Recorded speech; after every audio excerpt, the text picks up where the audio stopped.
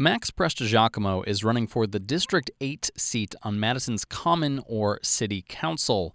Prestigiacomo was previously the executive director of the Youth Climate Action Team and was the Wisconsin state lead for the March 15th climate strike last year. Currently, Prestigiacomo is a freshman studying political science and history at UW-Madison. Max, thanks for taking the time to speak with me today. Yeah, thanks so much for having me. So, as I understand it, you won't actually be running against anyone during this election. The filing deadline has come and passed. There was also an extension, but checking with the clerk's office a little earlier today, at the moment, and for all intents and purposes, you will be the only name appearing on this ballot. But we still think it's important for our listening audience to kind of get to know you a little bit better ahead of April 7th. So with all of that being said, I'm wondering if you could kind of clearly state why you decided to run for this seat.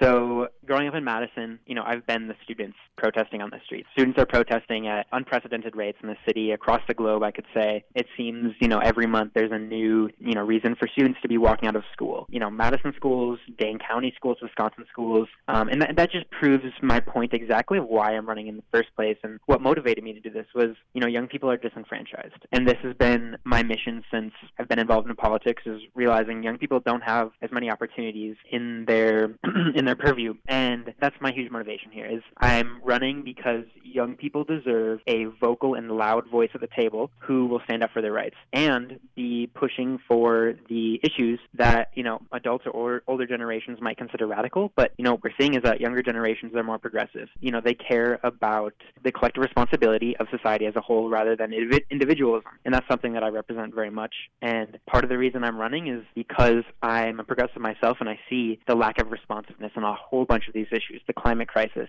social justice, fair housing, mental health crisis in Madison, education policy, representation on school board, representation on any boards and commissions in this area. And so those are the issues that I'm really running on, and really it goes back to this idea of youth justice, really bringing young people to the table, making sure they're uplifted and empowered, because that's what they need. So kind of going off of your previous experiences, and I want to get a little more into a couple things that you said in just a moment here, but before we get there, you've done a considerable amount of work with the Youth Climate Action Team. So I'm wondering, what experiences did you have with that work that have kind of made you feel prepared to serve as an alder on the city council? Kind of what does that allow you to bring to the table? So I would say me founding YCAT, Youth Climate Action Team, with my peers was a symptom of my frustration in general, based on the lack of response on all these issues I just listed. And so with that, there was definitely a learning curve through organizing about things that I've learned about the city, about national politics, about Dane County, about Wisconsin, about the United Nations too. And,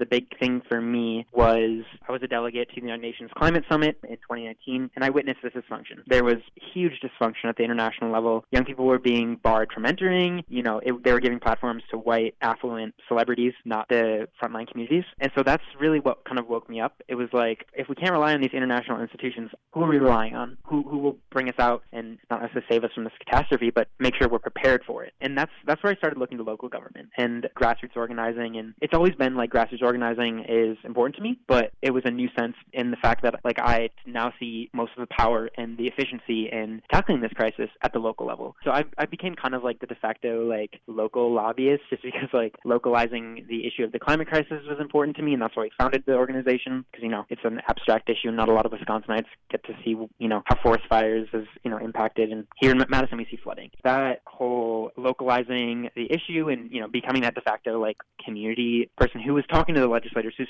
talking to city councilors. I would go to city council meetings, look at the agendas, making sure that the stuff that needs to get done is at least being considered, because I didn't think that at the time we didn't have adequate representation for us. But through that organizing, local organizing, I believe my experience has doubled, tripled, because I've had these interactions with our leaders that I would say most young people don't have access to. And I think it's also important for me to say that I'm privileged, I'm white, and I was able to use this platform to talk to alders, talk to Dane County supervisors. So that's always something to factor in. But I would say my experience really derives from the fact that I've been organizing in this community for a while, and that essentially I would say is exactly what I would be doing on the council. I'm going to be coalition building, organizing, and fighting for the issues that I care about. Kind of synthesizing a couple questions here and going off of something you said. You've mentioned a couple times now that maybe other youth haven't quite had the same opportunities to do this kind of activism work, kind of be in this position where they could be pushing for legislation on the city council. And I kind of want to frame this a little bit in the context of last fall when the Youth Climate Action Team bumped into a little bit of an issue surrounding a bill from the Madison Police Department. Their kind of stance was that,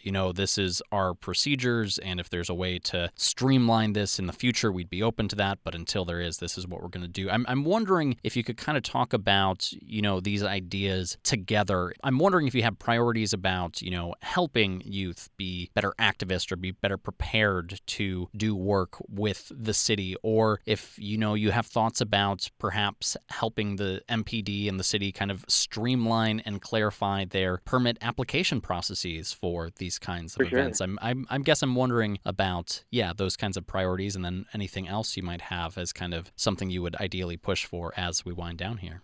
So, that was a really unfortunate situation we had to deal with. I'm actually, that's something I'm writing into my policy as well, is that I'm hoping we can find a way to streamline that process while also respecting organizer requests, because Madison has run into multiple problems with protests and police presence. Specifically, I can think of the Pride Parade that was supposed to happen. It didn't happen because, the city of Madison couldn't come to an agreement about a police presence when we need to actually having those difficult discussions in the first place with the police department, with common council members, about how police presence in general is, for some people, it might have a safety effect, but for others, it does not make them feel safe. And that's something that we need to be recognizing just as a whole with our privilege. And as white people in general, just need to recognize, that there's another perspective there, and that, our lived experiences also depend on our identity. Going to the young people part, the huge thing for me, for young people, so I think there's two aspects of it too as well. Giving them the tools to be engaged. And so that is, if I were to go through that, I would have, a great opportunity to sit on a board or commission. I can give you multiple instances where I emailed my council member back when I lived on the west side and said, hey, can I get involved? And I never got a response back. And so that's the example of how, we have an extensive amount of boards, commissions, and committees in the city of Madison. The largest vacancies come from District 8.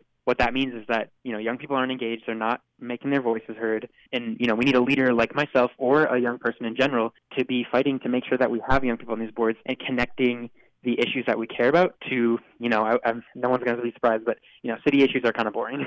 Like that's, just kind of accepted. And I think it's on the District 8 Alder or just leaders in the community to connect those issues for young people or guarantee them spots on these committees in the first place. The second part of it, I think, is making sure that young people are taught that they can use their voice. And that starts, really simple with student voice in schools, having a student senate in your high school, making sure like students are taught. The civic curriculum right now is very, very lax, and I would say we don't have much, but students seem to be realizing that, something they see going wrong in the cafeteria, a staff policy or something like that, something as small as that, they can make their voices heard. And so when you start them small like that, and we have the curriculum integrated into giving them the tools, making sure they know how they can use those tools to make their voices heard, once we get to that point, we can have young people who are feeling very comfortable being a part of these policy discussions where their voices and their opinions matter most. Whereas right now, if you went into a board committee talking about young people, I think you would find most people, with the presumed most valid opinion in that room is like older adults, and they've not been in high school for 30, 40 years. So it's these kind of spaces that I want to make sure young people have the tools and the knowledge to be able to make their voices heard and, express their grievances, because that's kind of what government is for. And if there's a certain group not feeling comfortable or not able to, make their grievances heard, then you have a problem right there. And I don't think the city or anyone has adequately addressed this. So I would say, we're going to disrupt the power structure in the city by getting young people and guaranteeing them spots on every board, commission, and committee in the area because their voices matter and are very important. We have been speaking with Max Prestigiacomo, who is running for Madison City Council. He will be on the ballot for the District 8 seat during the spring election on Tuesday, April 7th. Max, thank you so much for taking the time to speak with me today. Yes, thanks so much for having me.